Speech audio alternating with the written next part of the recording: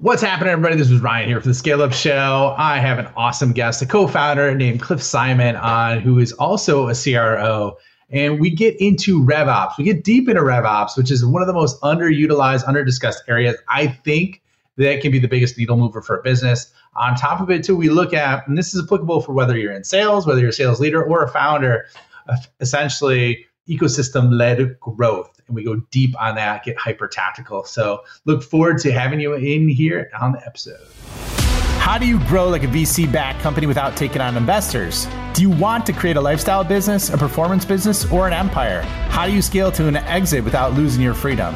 Those are the questions, and this show is the answer.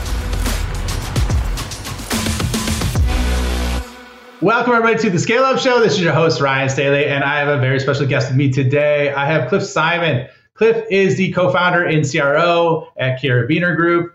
Cliff is a personal friend of mine. I've met him through multiple communities that we're involved with. And one of the things we're going to talk about today that I think Cliff is absolutely amazing at is RevOps. And we're going to talk about the concept of RevOps as a service. Cliff, welcome. Happy to have you on the show, man. Thanks, man. Appreciate you being here with me. Being me. You're like me when I did my first intro and I kind of shit the bed. But anyways, Cliff and I were riffing and we were talking at a lunch one time when he was in Chicago. And I was like, this is so good. Like, I got to have Cliff on as a guest because he was dropping fire. And so I wanted to share him with you so you can understand some of the things that he's doing and some of the knowledge inside that big old brain of his. So Cliff, why don't you give everyone a background just on who you are and kind of how you got to that point and some of the things you're involved with, just so everyone has some context. Yeah. Hey, I am the CRO, like you said, at Carabiner. My background is about 2 decades now of mid-market enterprise selling. This is my third time now doing a 0 to 10. I've done a 0 to 10 and a 0 to 15, both as an IC and as a manager director level. But my first time getting to be in the C-suite, which is fun. I oversee everything go-to-market at Carabiner. Also have had the pleasure and privilege to be an advisor to some startups. So I really enjoy that, getting to see different go-to-market processes, help folks figure out problems. And I think that's sort of what jazzes me up and gets me going, is taking a look at a problem set and trying to figure out the best solution to drive that forward and to get to a desired outcome. Yeah. And he's kind of understanding what he's doing. Cliff's got the pulse on a lot of different things in the industry right now, everything tech, everything AI, RevOps as well, which is an area that I think is highly misunderstood, and probably half the folks that are listening right now don't actually aren't familiar with RevOps and haven't implemented it in their business. So can you give just a real quick snapshot of just how would you define RevOps, and then RevOps as a service as well? Yeah, I think, to your point, right, RevOps is this thing like we were talking about before, my LinkedIn post today was about what is RevOps? You can ask 5 people and get 10 different answers. And that's really frustrating, I think, for a lot of people, right? In the SaaS community, we started all coalescing around this concept of sales ops, marketing ops, CS ops all being brought together. I would say the definition is even broader than that. And it's really what happens when you put money into a machine or into a factory, and all of the conversion rates and all the data points along the way to the end result, right? And then how do you use those data points to pull the different growth and adjustment levers within your business to make sure that you're doing the right things at the right time for the right reasons. Now, if you're not in SaaS, most people think about this kind of stuff as digital transformation. How do I take an antiquated process and make it better, right? And we just happen to call it RevOps within our specific ecosystem. And to your point, it's grown tremendously. If you looked at LinkedIn, this time 2 years ago, there were 5,000 people globally that had a RevOps title on LinkedIn. That number is now 180,000 in 2 years. Wow. It's crazy. And granted, a lot of those folks were doing that type of work already with some type of sales ops or marketing ops title, but it's exploded.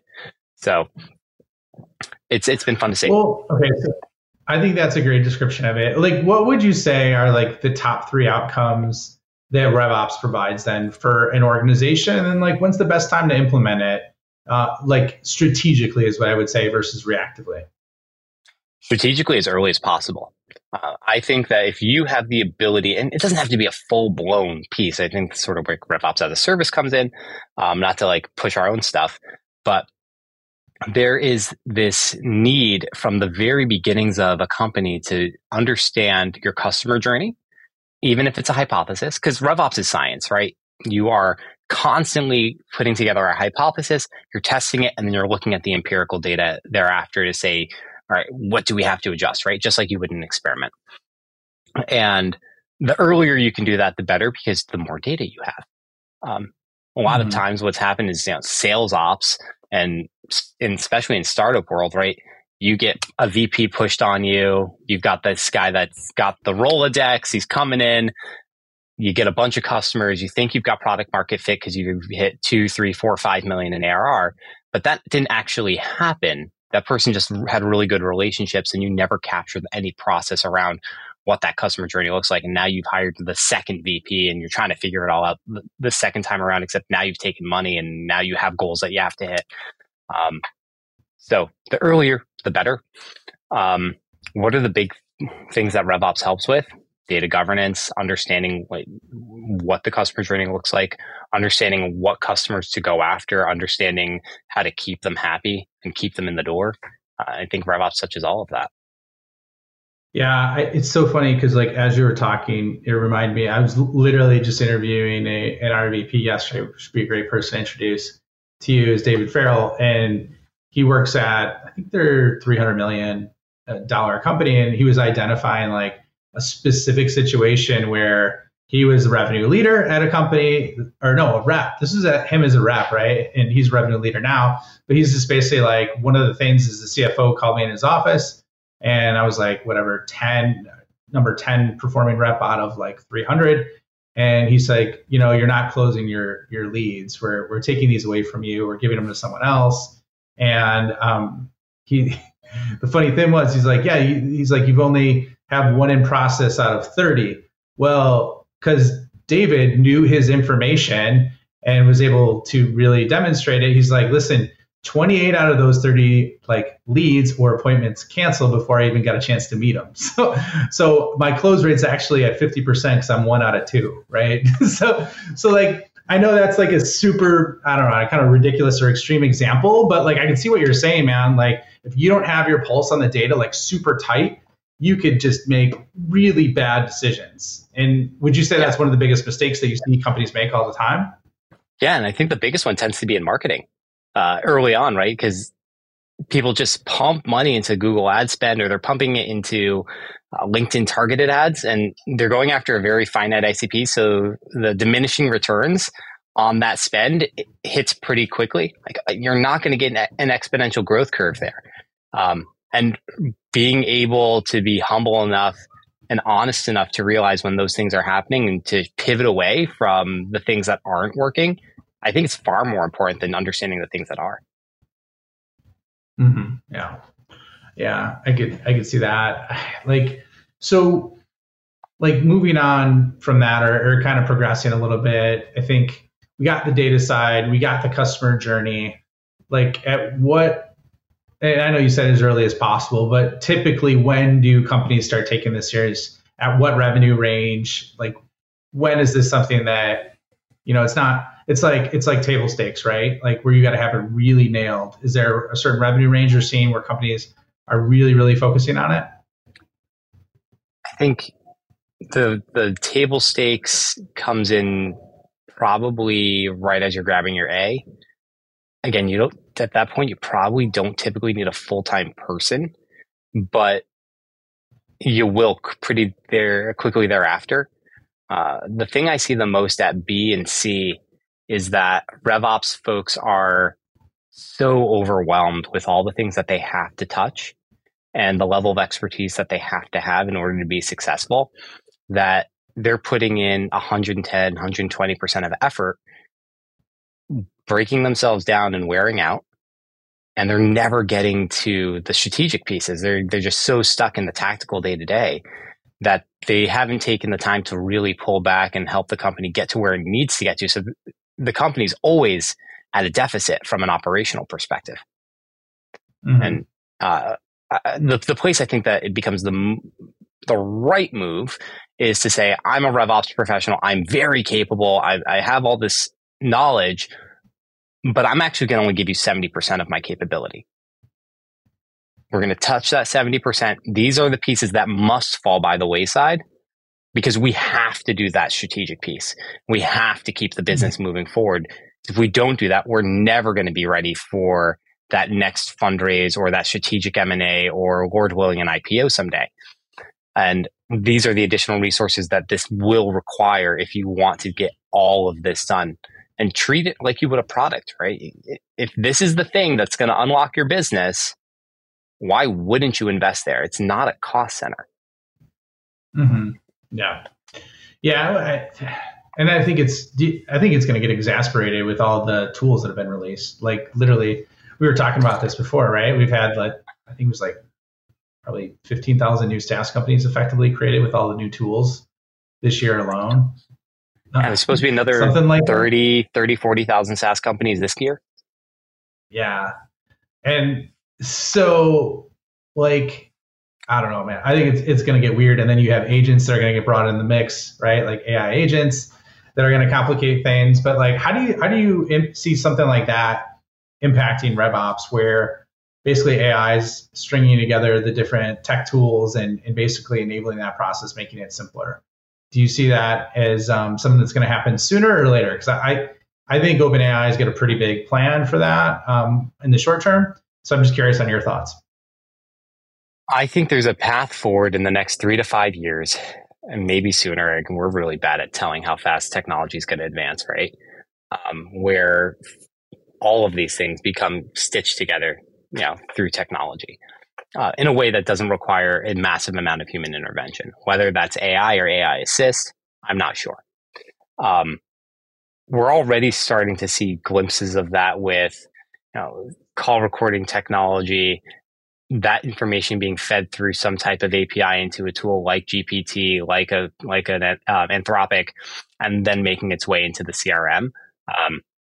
That I think it has a much more realistic way of showing up and helping drive the data governance piece.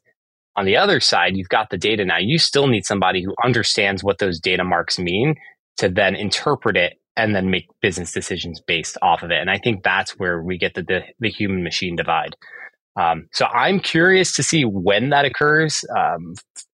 I still think that's pretty far across the chasm for a lot of folks, but it's coming, and it's coming faster than I think any of us anticipated it coming.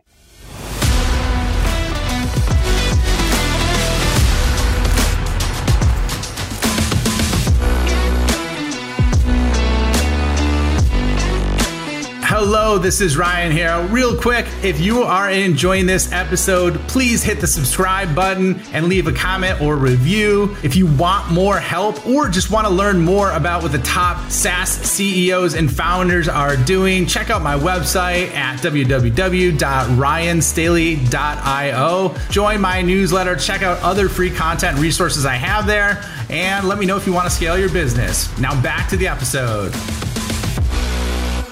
All right, Cliff. So one of the things that I was thinking about, because I ran into you conceivably more at events than I have any other single person in the world.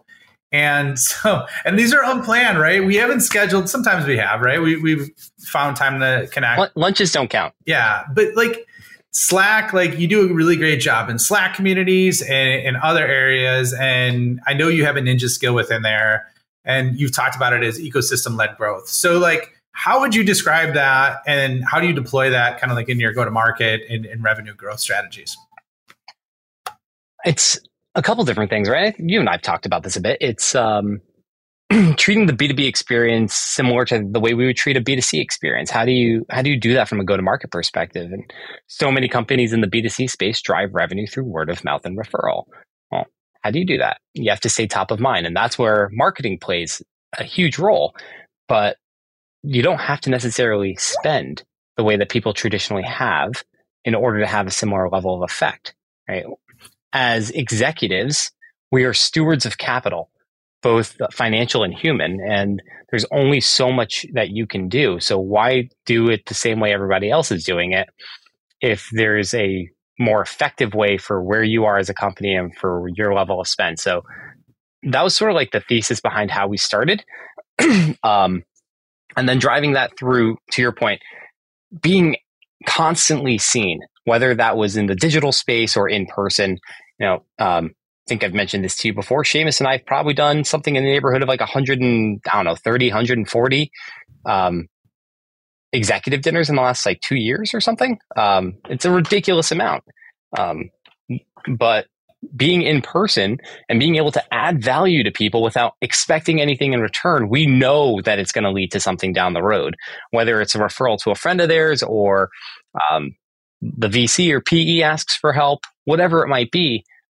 As long as you're top of mind and you are the thing that your buyers or your buyer's sphere of influence is thinking about in that moment of a decision, when they're actually actively buying, that's the important piece. Yeah.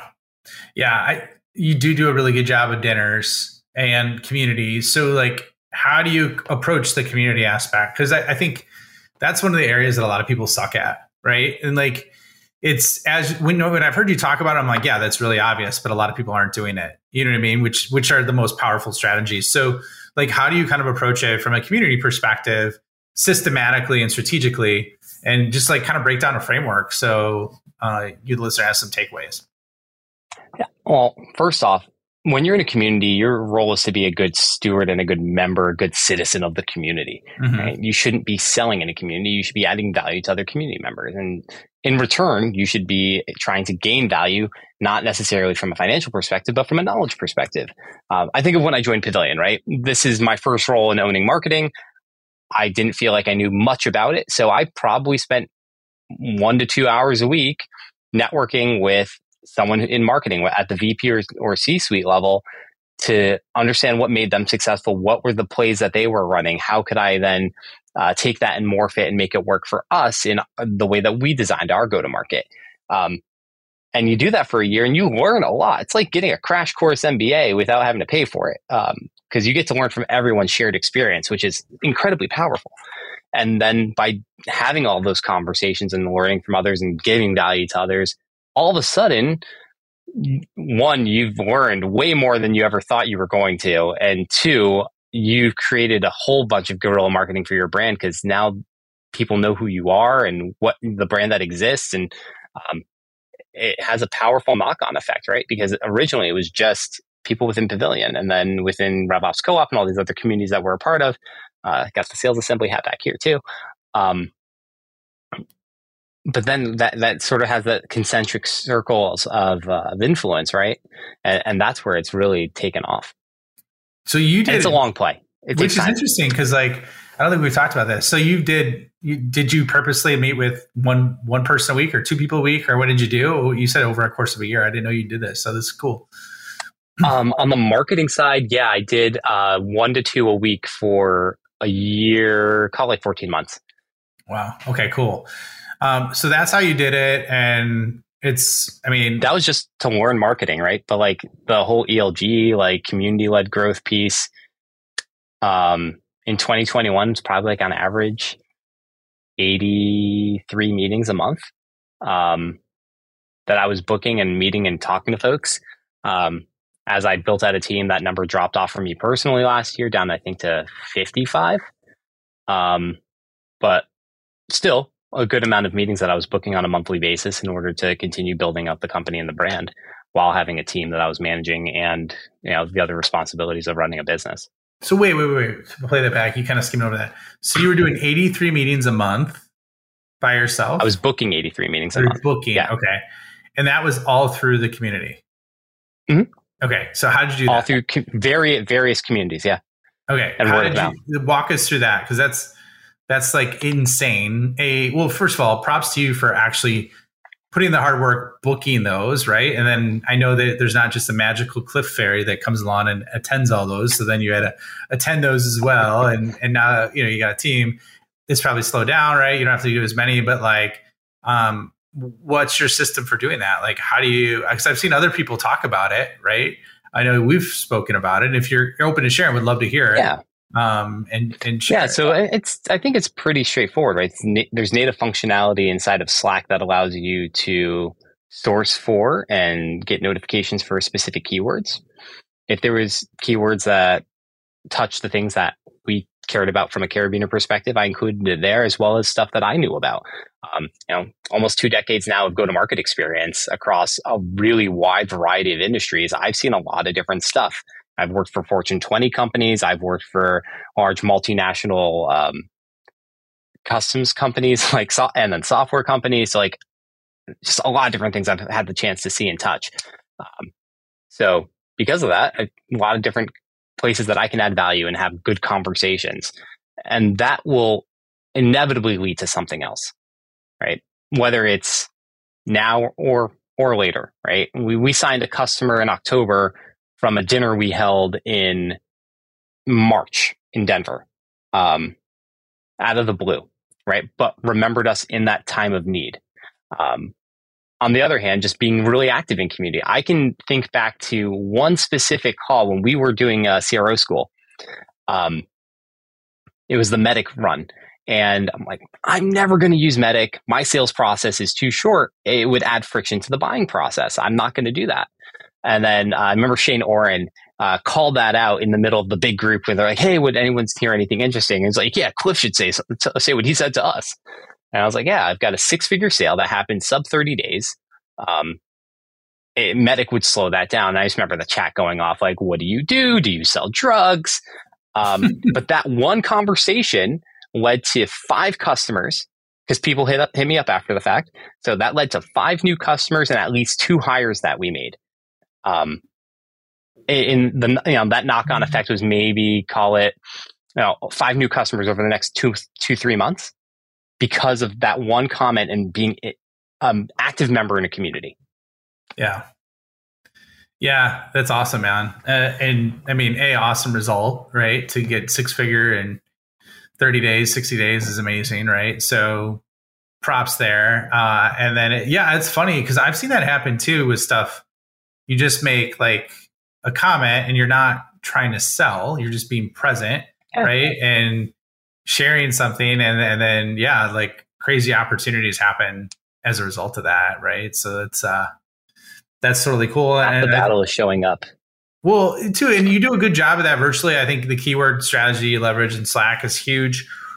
But like I remember, like before I really got a chance to know you, one of the things was like, dude, this Cliff guy's everywhere. Like he's always answering questions and stuff. I'm like, what's going on with him, right? Like, does he sleep? What's going on? So not too much.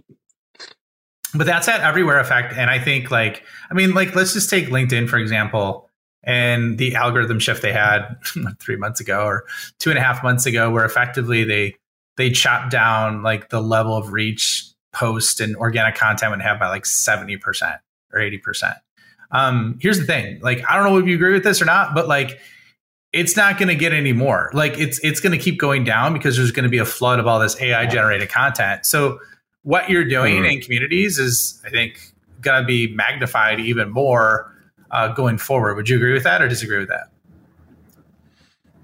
I think to quote like Will Allred, right? We all have this like mental spam filter. I think as we're all scrolling on LinkedIn, we're starting to have and even this happens in Slack communities too. Like people will post answers that are clearly written by GPT or some type of AI. We're all sort of just filtering those out, and maybe it gets the view, but it's not getting engagement. Yeah. Right. And Lord willing, like that stuff all sort of falls away. And I'm sure there's going to be an increase for a time, but we all as human beings crave authentic interpersonal relationships. And you can't get that from an AI. Mm-hmm. Yeah. Especially in person. Do you think there's going to be a big like wave or movement in 24 to more in-person meetings, or not in-person in-person meetups, shall we say? I think in-person is back in a huge, huge way. The number one way that in the doldrums of 2023 that I heard from all of my CRO friends that was working for them was in-person word of mouth, right? That's the only thing that was consistently driving top of funnel when everything else was drying up. So I think we're going to continue seeing that. Everyone's doubling down on the thing that they know is working. It's building relationships with other people, getting them together and adding value to them. Yeah. So true, man. I think that's sage advice. Okay, cool. Well, we're almost up on time. So one other question I had for you, and that's the change about, how we've kind of gone from grow at all costs to now it's like profitability at all costs. Like, where do you see that heading in 24, the rest of 24, 25 and beyond, like with that? Because there's some massive changes with that, just psychologically and culturally. So I think it goes back to the ecosystem-led growth piece, right? We all have to understand that it's not about doing more with less. It's about doing less really well, right? Like, it's got to be all of the appropriate pieces coming together, whether that's the right pieces of technology, the right service providers, the right talent inside of an organization, the right investors who aren't going to just cram something down your throat because they still expect the level of returns that they saw over the last 10 years. There's got to be this mental reset across everyone, right? It is now sexy to run a business that is profitable, that's only doing $5 million, because you're never going to run out of money. And you can take the time to figure out the appropriate product market fit. And you can take the time to actually service your customers in a way that benefits them and doesn't just benefit your organization because you have X amount of top line revenue or you triple, double, right? I think those days are over. And I mean, with the advent of AI and the amount of folks that are hitting the field this year, we're supposed to say like 30, 40,000 SaaS companies. I think a lot of them are just going to be very, very good point solutions that address a narrow ICP, and they yank in $500,000, $2 million, $3 million a year. And you go and build like 6 of them, 7 of them with a team of 4 people, AI assisted. And now you're living a really cozy life. And if one of those ICPs falls off, you just build another one. Like, I don't know.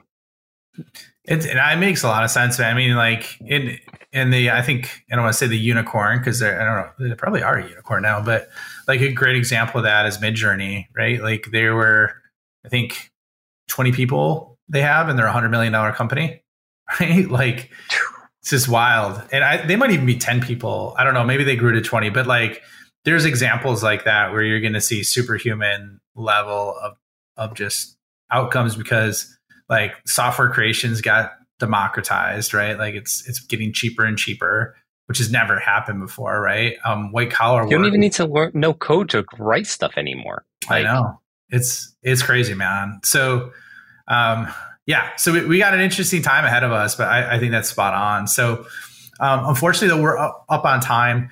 Where can people find you? Where can they find out more about Carabiner, not Carabiner, Carabiner Group, right? With what you're doing with RevOps as a service, because let them know, man. Yeah. That's pretty easy. Carabinergroup.com if you guys want to check out the website. And if you want to connect with me, you can find me on LinkedIn. I'm the Cliff Simon with the little white cloud in front of his name. That way I know the spam filter, right? It's great for that. But yeah, feel free to connect with me. Happy to have a conversation.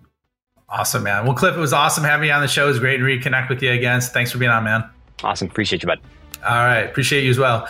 And we will see you on the next episode. And I appreciate you too for listening. Thank you for checking out the Scale Up Show. My mission in life is to help founders and revenue leaders avoid all the pain and suffering in revenue and growth so they can flip it and create a life of their own design. So if you enjoyed this show, please like, review, share it on social, and more importantly, just share it with a friend. Share it with someone that you think could learn and benefit from what you heard on today. But the more we get the message out, the more people we could help, the bigger the impact we make, and the bigger the community gets, which helps everybody. So once again, thank you for being a loyal listener. I appreciate you and look forward to seeing you on the next episode.